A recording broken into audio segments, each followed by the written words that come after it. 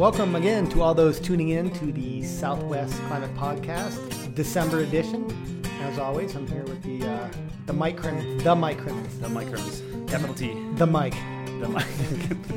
So, Mike, we have a lot to talk about. Again, we should review what's been going on in the climate for November, maybe even step back a little bit and look at October as well, do a little recap, and sort of progress through our customary topics here, which is a look at El Nino and then a look at what's on tap. But I got to say, I get enough climate information, so I haven't in the past gone to YouTube or iTunes rather and looked for climate podcasts. There aren't many of them. Really? Yeah, we have cornered the market on it. And we're the only one that looks at the Southwest.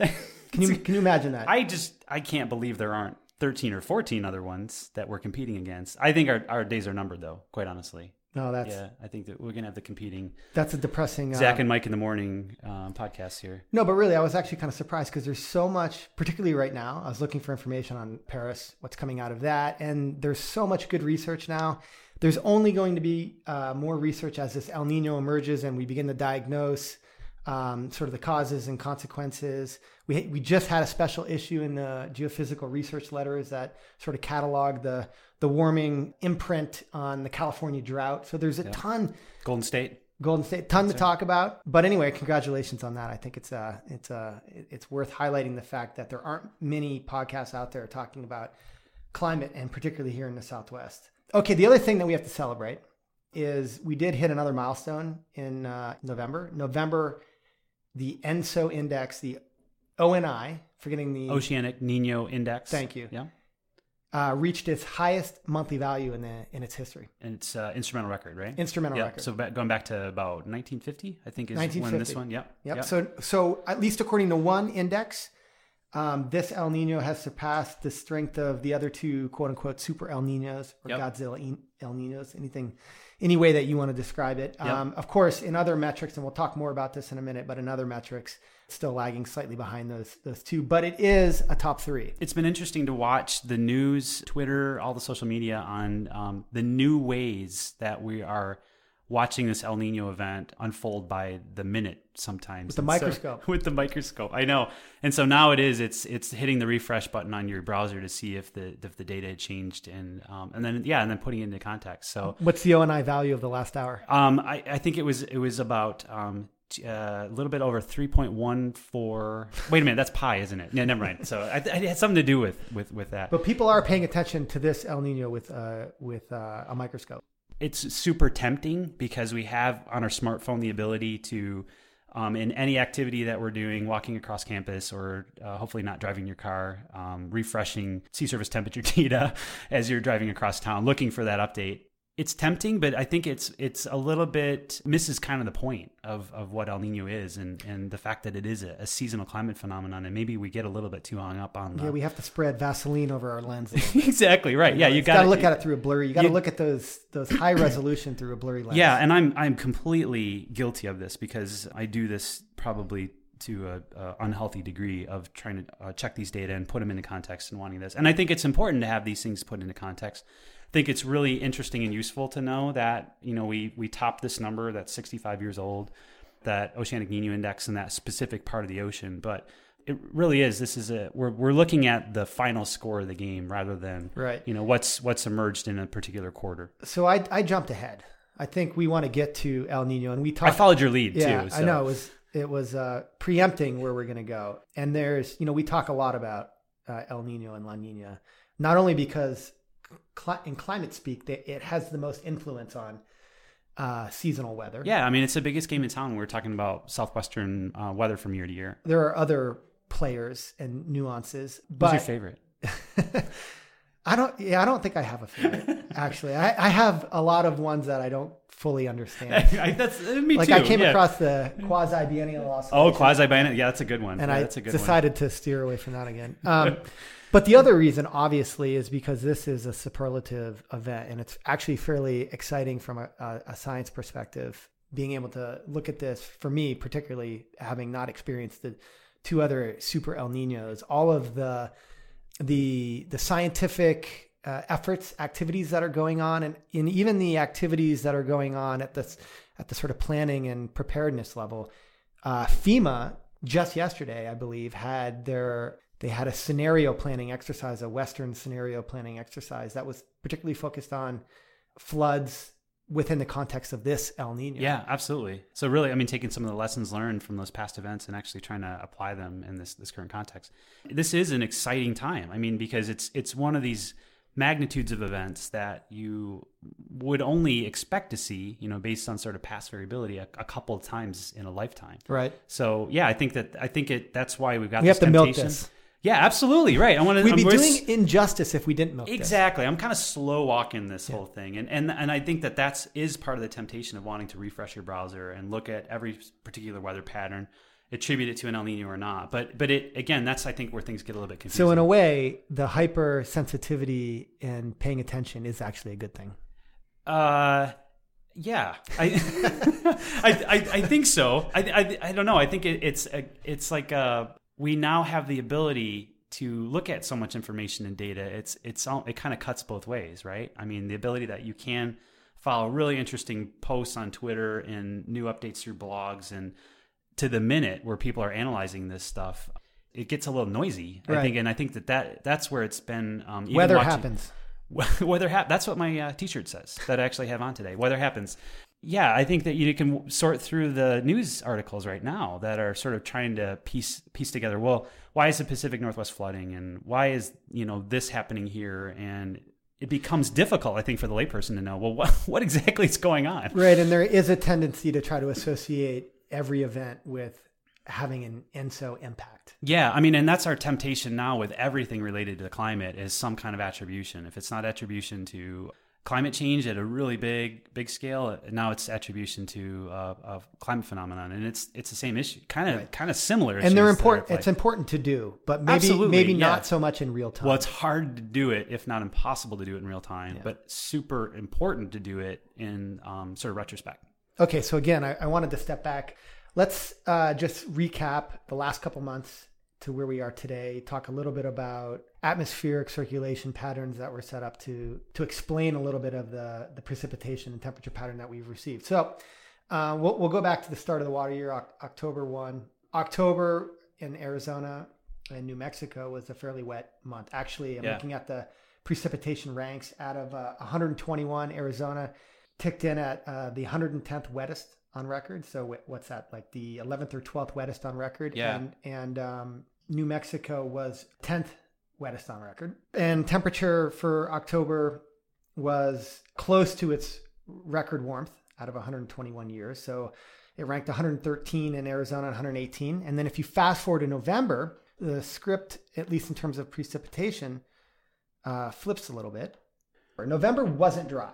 Sort of came in at sort of average-ish. Both Arizona was 66 out of 121, and New Mexico was slightly wetter at 80th out of 121. Temperature was sort of in the middle as well. Yeah. And then if you fast forward to December, we haven't actually had any precipitation for December yet. We're only third way through it. Yeah, it's only 10 days into it. But that sort of takes us to where we are right now. So pretty wet. October, not bad. I mean, really, November was not bad. No, it's funny because I think that I had all these crazy false expectations because I, for some reason, have got it in my mind that winter weather starts around Thanksgiving. We click over, and then it starts getting wet. And if you go back to the data, that's not true. That's not true at all. I've sort of made up that narrative in my head. I think that we are a little bit distracted by the weather of the last 2 weeks or so because they've played out a little counter to expectations. And so, but I guess I would argue is that everything is playing out perfectly within reason of what you'd expect with an El Nino of this strength at this point. When we're thinking about winter, does it make sense at all to like break these up into distinct months? Because in my head, it was always the cool season precipitation was always sort of November, December, January, and February, and March too. October, as I think we've talked about for the last couple of months, we talked about it coming in September when we were tailing monsoon. We talked about it last month. Is a weird month, right? It's a transition month. And we weren't sure how things were going to play with El Nino this year. And October turned out to be quite wet, even with with your rankings that you saw. They're really quite wet, and for a bunch of really kind of interesting reasons. Some of them El Nino related, some of them tropical storm El Nino related, and so on and so forth. So it's kind of a toss-up month. Sometimes you can have the early winter activity come in there. Sometimes you can have the tropical storm. Sometimes, most of the time, it's nothing. Right. So this is where it kind of stands out. And then it's a high variability month. It's a super high variability month. And November is as well. And so it's you're transitioning here. November is still really early for winter storms, quite honestly, for this far south in latitude. Right. And if you look to sort of climatology and you look at the Pacific Northwest, the wet month for the Pacific Northwest is one of its wet climatological periods is November. And it's because the polar jet is now starting to push south.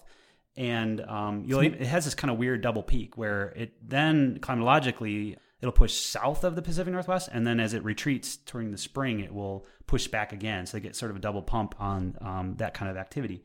Quite honestly, you look at November, we squeaked out a couple of events, and we came in real close to average. Some spots were a little bit below average, and if you slice it finer and finer, if you look at like the 2-week anomaly or below, it's really below average. But that's a super noisy timescale to be looking at that. So November is also a period where the tropical Eastern Pacific is waning in terms of hurricane tropical storm activity. Yeah, most of the time we're done. Yeah. Most of the time, except for this year. Yeah, so this year, we had 18. It was very active as we've talked about before. It was a very active season and record breaking in a lot of respects. So we had a very active season in the Eastern North Pacific. Yeah. So this is the area sort of right off the Central America and up north to Baja California and southern parts of California.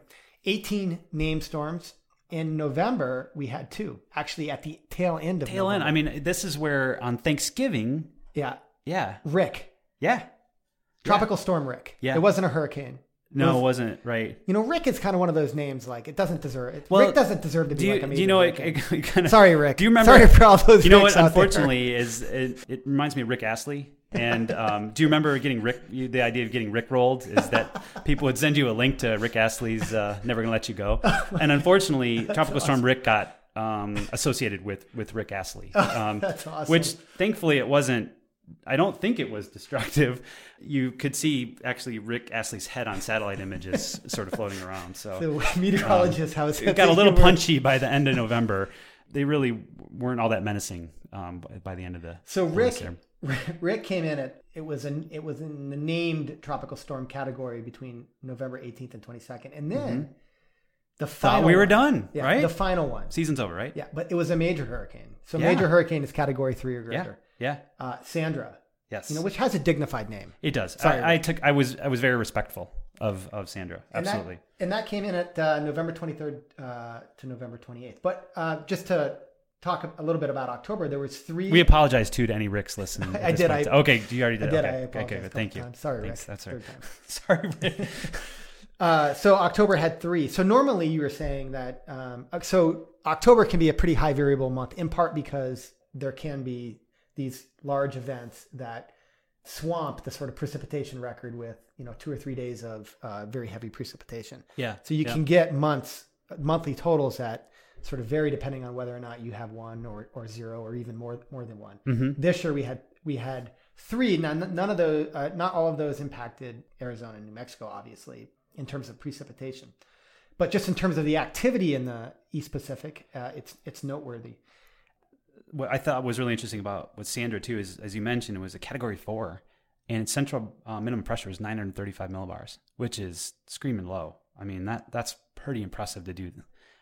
That's impressive to do in the middle of the season, let alone at the very tail end of it. So that was pretty interesting. Yeah, and this is one that recurved, as they tend to do in the later part of the hurricane season. This one recurved up north and eastward, sort of dying or becoming a tropical storm around the tip of Cabo San Lucas. Yeah, and I think it actually did feed into a subtropical plume of moisture that ended up crossing Mexico and then crossed into the southern Great Plains in Texas again, which has received a lot of that tropical moisture sort of early in the season. Okay, so offline you were talking about how November wasn't bland. There was a lot going on atmospherically. It's this thing about it's always about what happened in your backyard. Southern Arizona, it was pretty quiet, quite honestly. I think a lot of the weather could be characterized as, especially the second half of the month, was that it dried out, the dew points crashed, and the temps sort of warmed up subtly, and we had quite a few above average days, and we had these enormous diurnal temperature swings. where we were, dropping close to freezing, if not below freezing, and then warming up during the day. So it was like sort of classic desert weather here. But other parts of the region picked up a couple more precip events. Some were heavier than others. And we've had a bit of a warming trend over the last 2 weeks. So it doesn't stand out as either being exceptionally anything, quite honestly, in my mind.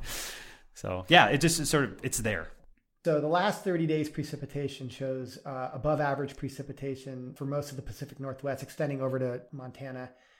Basically, the sort of hinge between that and dry is, what's that? Is that California? Yeah, it's about Northern California. And again, just remember, this is the last 30 days. So this is 10 days. Yeah, 10 days of dry. 10 days of December and the dry half of November, right? Because the events in November were early. And the last event in November of consequence was right around the 15th, 16th, which was actually, it wasn't too bad. It was a super cold storm that actually put snow down in some valley locations across the Southwest.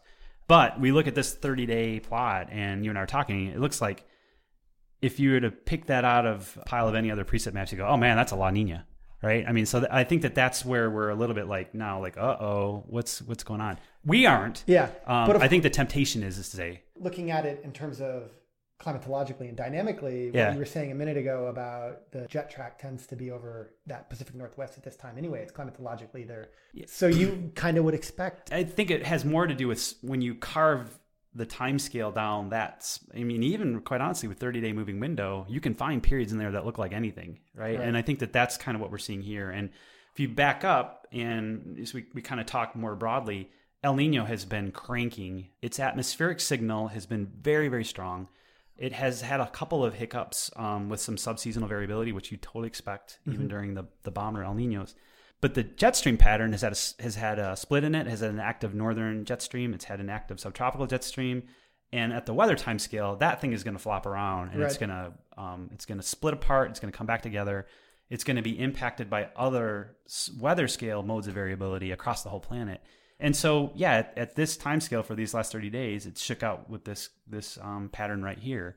But again, it's like, we had our hour-long analogy session prior to this. We'd come up with, I think, 14 different kinds of analogies. We put it through the Analogizer. Which was software, was totally worth the $8,000 we paid for it. But I think that you can pick any analogy you want. I think I threw out the idea of like, at that time scale, you're looking at a couple of plays in a football game rather than the score at halftime or the score at the end of the game. And so we shouldn't get distracted by this scale. This conversation is about evaluating the El Nino imprint from the first part of the winter season, right? Yeah, it's so right. If you just looked at it from the last 30 days, you'd be like, what the? This isn't El Nino. You guys don't know what the hell you're talking about. Right, exactly. You're like, I had a feeling this thing was going to fall apart. And that's right. That's which we bring up because there is that narrative going around. It's a temptation, and it's a temptation I have had too of like, again, it's like, oh, when's it going to show up? When's it going to show up? When's it going to show up? And it's like, well, it's been here and it's been doing its again, El Nino is a climate phenomenon with an impact on weather variability. So it's really then it's tallying up how many times the weather patterns fit together and accumulate into an El Nino teleconnection that is totaled up at the end of the season. And so there have been hints of very El Nino-ish, what we'd consider El Nino-ish sort of weather patterns. And there's been hints of like, the crazy weather pattern that you get in any. And there's been evidence, I think, not just hints, but evidence in the tropical storm and the hurricane frequency in the absolutely, East Pacific. Yeah. And obviously, I think this conversation gets a little bit confusing at times because we talk about two different things that are related but aren't the same thing. On the one hand, El Nino is an expression in the tropical Pacific Ocean, right? So the sea surface temperatures, the wind speeds, or however some other metrics used. Yep. For the most part, not wind speeds, but part of shear and it's like an environment. It's like fertile ground for the emergence and frequency of them. So it becomes then you're thinking more climatologically at that point. And that is definitively going on. The El Nino is definitively here. It's been here for a while. We all know that. We've talked about this. And then of course you have the secondary impacts of that. It's how that is influencing the global atmospheric patterns and in ways that manifest in the patterns of precipitation and temperature. Yep. And there's sort of a distilling that goes on. That's right. And that pattern changes through Northern Hemisphere winter. And, I think we talked about last time that there are already very, very distinct El Nino-like impacts emerging in other parts of the world. If we look in the far West Pacific with the drought signals emerging there and the fires in Indonesia, that's very, very clear. The Caribbean had widespread drought, which is an El Nino signal. Exactly. South America has had some flooding events that you'd expect to see with this. So, yeah, it's just like, okay, now we're like waiting for, and I think it still is that temptation. We expect the Godzilla El Nino to literally like crash ashore, stomp around. So the analogy that I gave was that this is for all you football fans out there. And I'm not a Patriots fan, but I'm going to use the Patriots. There are Patriots fans listening to this podcast. I know that. I know. Well, they can gloat. They don't need to pick on me because they can gloat. But it's sort of like the New England Patriots last year, right? Through the first 4 games, on the 4th game they got walloped. I forgot even by who, but it wasn't of a quality team to their caliber.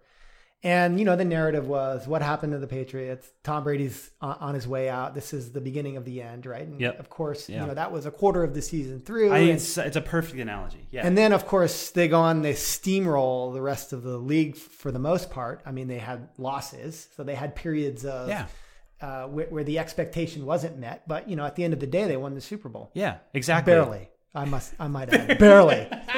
Okay. And they probably shouldn't have won the Super Bowl. We won't get into this. Oh, you're just, there you go. We lost a third of our podcast listeners.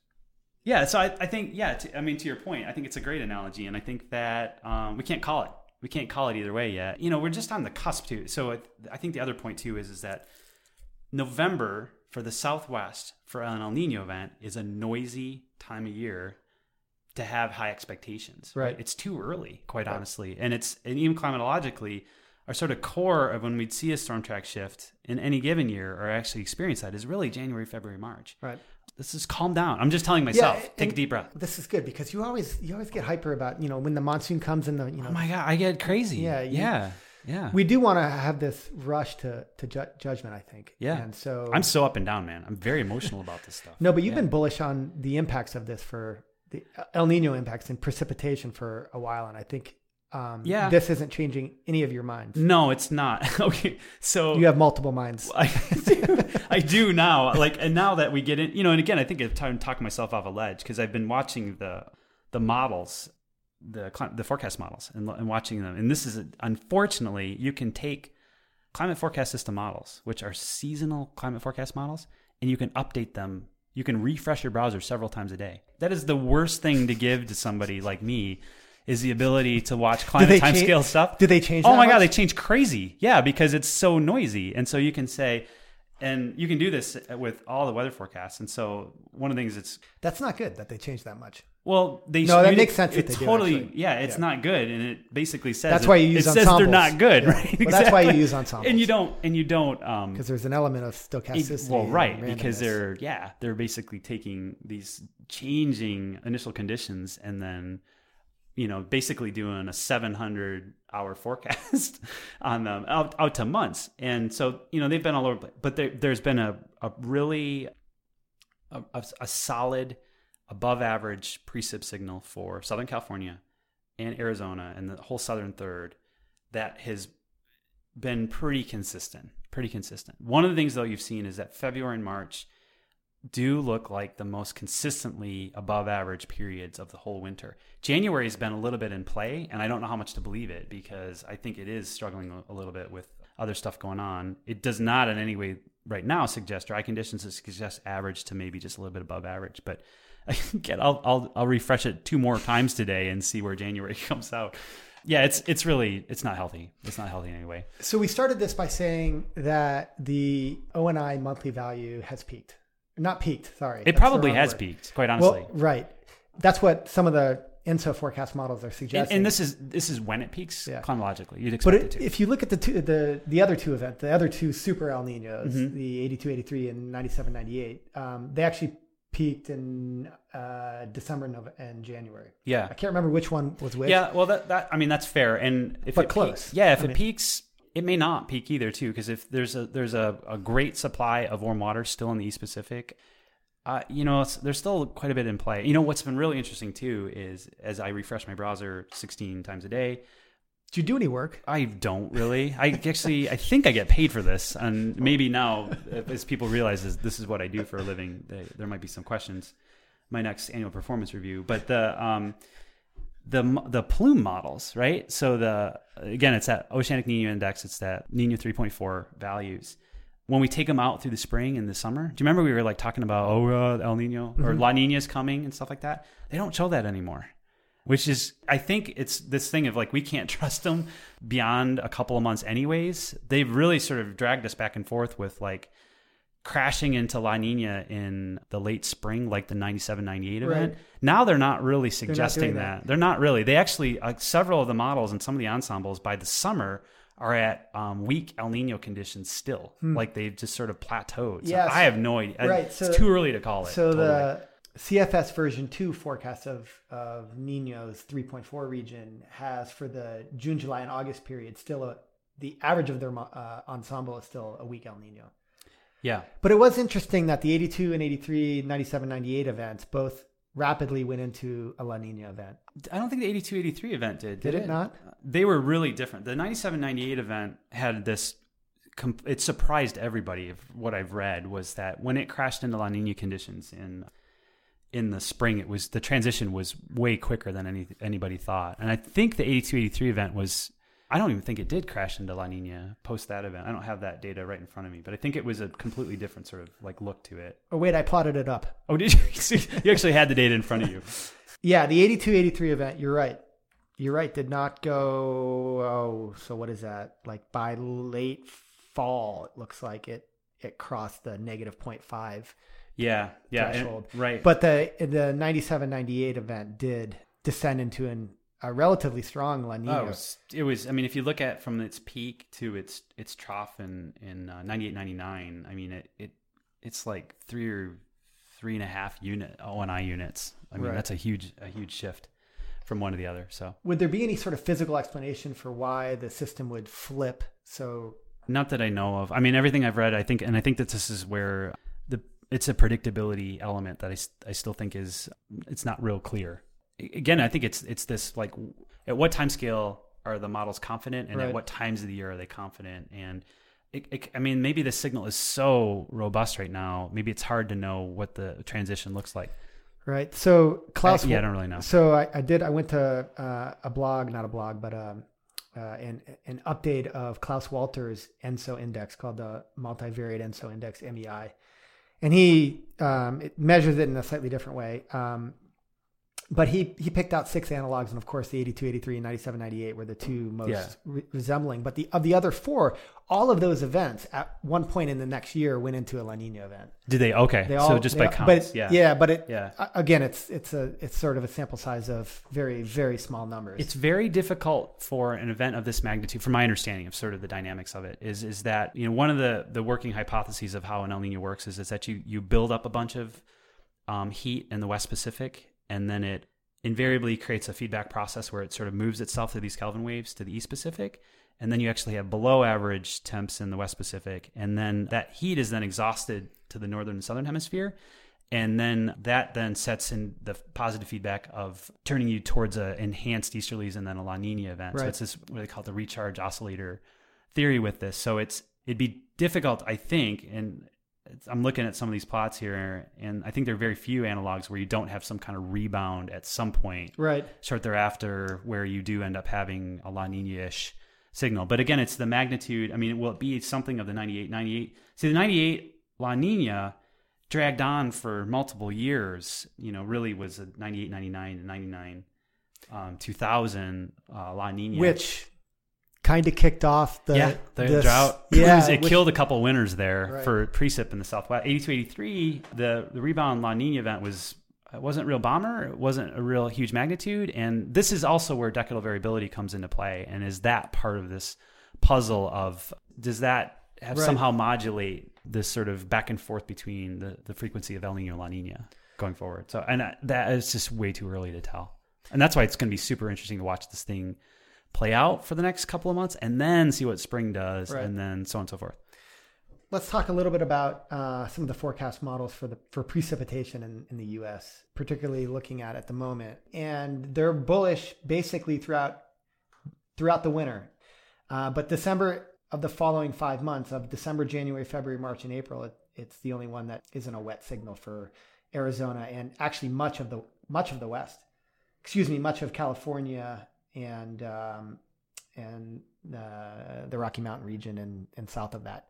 Now, as we're sort of on the precipice of this thing, I think we're in it, but I think, as the winter season really starts to kick up, from North to South California ends up going wet in these modeling realizations as we look at them. I mean, they're really consistently saying that California's going to get beat up pretty bad, and then there's sort of a secondary maxima and they're getting hit as we speak, I believe. Yeah. As some of the Pacific Northwest storms sort of drag a little bit south, they're doing quite well. They're not. I mean, their November was right average-ish, below average-ish. It was a little bit cooler than average. Their snowpack is not very good, but again, it's very early, very early. So I'm a user of climate information, I admit, and so I had to make a decision on a ski. I go to take a ski trip. I know, year, yeah. And so the two choices were Calgary, okay, and then somewhere not Calgary. Really? Calgary. I've never been to Calgary. And you'd go there during an El Nino year. Well, this is your point, right? This is your point. Calgary, yeah, this is my point. Okay. Because Calgary was picked last year because we hadn't been, we've been in Utah and Colorado and even Mount Lemmon, which by the way is phenomenal ski. Did you? The chalet is amazing. Yeah, I yeah, exactly. Did Mount, you do the double? Mount Lemmon, for those that don't know, is the ski mountain on the top of Mount Lemmon here in Tucson. It is the furthest southernmost ski area in the U.S. But you know that I learned how to ski on trash hills in Michigan. I mean, that was where this is probably better than that. I don't know. I've seen both. They're comparable. So my decision was Calgary or somewhere else, and I was using like these forecast maps to convince people that maybe we ought to like go to Tahoe, for example. Ooh, I know these are tough decisions. It's one of the few vacations that I take. You should have had one of those senior class projects do your TripAdvisor for you. Using El Nino composites. Right. So the models are still very bullish on precipitation, wetter conditions for much of the West, California as well. And there's, what if we had to like wrap a bow on this podcast? Like one of the things that we're trying to drive home is that periods of dry conditions within the next 3 or 4 months is not going to be surprising. So if we'll come back at mid-January, end of January, and this warm weather continues, I'll be pretty itchy, but at the same time, we have rallies. And if you look at the past couple of big events, the big rallies in precip in the Southwest occurred in February and March. And it's like they almost did like 80% of the precipitation for the winters fell in that very, very short period of time. It'd be more fun if it was a little more even through this winter, but that's very possible. So then we'd have to switch our analogy. It wouldn't be the 2014 Patriots. It would be somebody like, when did the Steelers beat Arizona? Because the Steelers that year, I believe, were like an average team with 5 games to go, and then they ran the table. Yeah, exactly. Right. And it's so, it's frustrating to watch a team drag you around like that, because you get to the end and you're like, all right, it's make it or break it, and you've got to win every game to make up. But unfortunately, the way that the El Nino pattern plays out precipitation wise is that it often is, and we've looked at some of these plots, it's backloaded, right? I mean, like the rallies happen really late in the season and then they push you up over the top, and sometimes they go into April, right? Which is like, we don't even know what a wet April looks like in Arizona anymore. At least in the 15 years I've been here, we haven't seen very many of them because we've very, very tough to do anymore. So yeah, we can get later. We can even get through January and this thing may still look like it, it hasn't been doing a lot, but it still doesn't mean it's off. Right. No, it's on. It's in full swing. It's on. It's on. Yeah, it's on. All right. Well, I think we just wasted 40 minutes of people's time. Pretty good. No, and thanks everybody for listening. It's actually one of the high points of my months. Same here. Funnest thing I get to do all month. Yeah, absolutely. And I guess we'll see everybody in the new year. All right. Thanks a lot, Mike. See you, Zach. The Southwest Climate Podcast is a production of CLIMAS, which is part of NOAA's Regional Integrated Science and Assessment Program and is housed at the University of Arizona Institute of the Environment. Mike Crimmins is a principal investigator with CLIMAS, a professor of soil, water, and environmental science in the College of Agriculture and Life Sciences, and climate extension specialist with the University of Arizona Cooperative Extension. Zach Guido is a research scientist with the Institute of the Environment and UA program manager of the International Research and Applications Program. The podcast is edited and produced by Ben McMahon, research, outreach, and assessment specialist with CLIMAS. Do you do any work? I don't really. I think I get paid for this, and maybe now, as people realize this is what I do for a living, there might be some questions.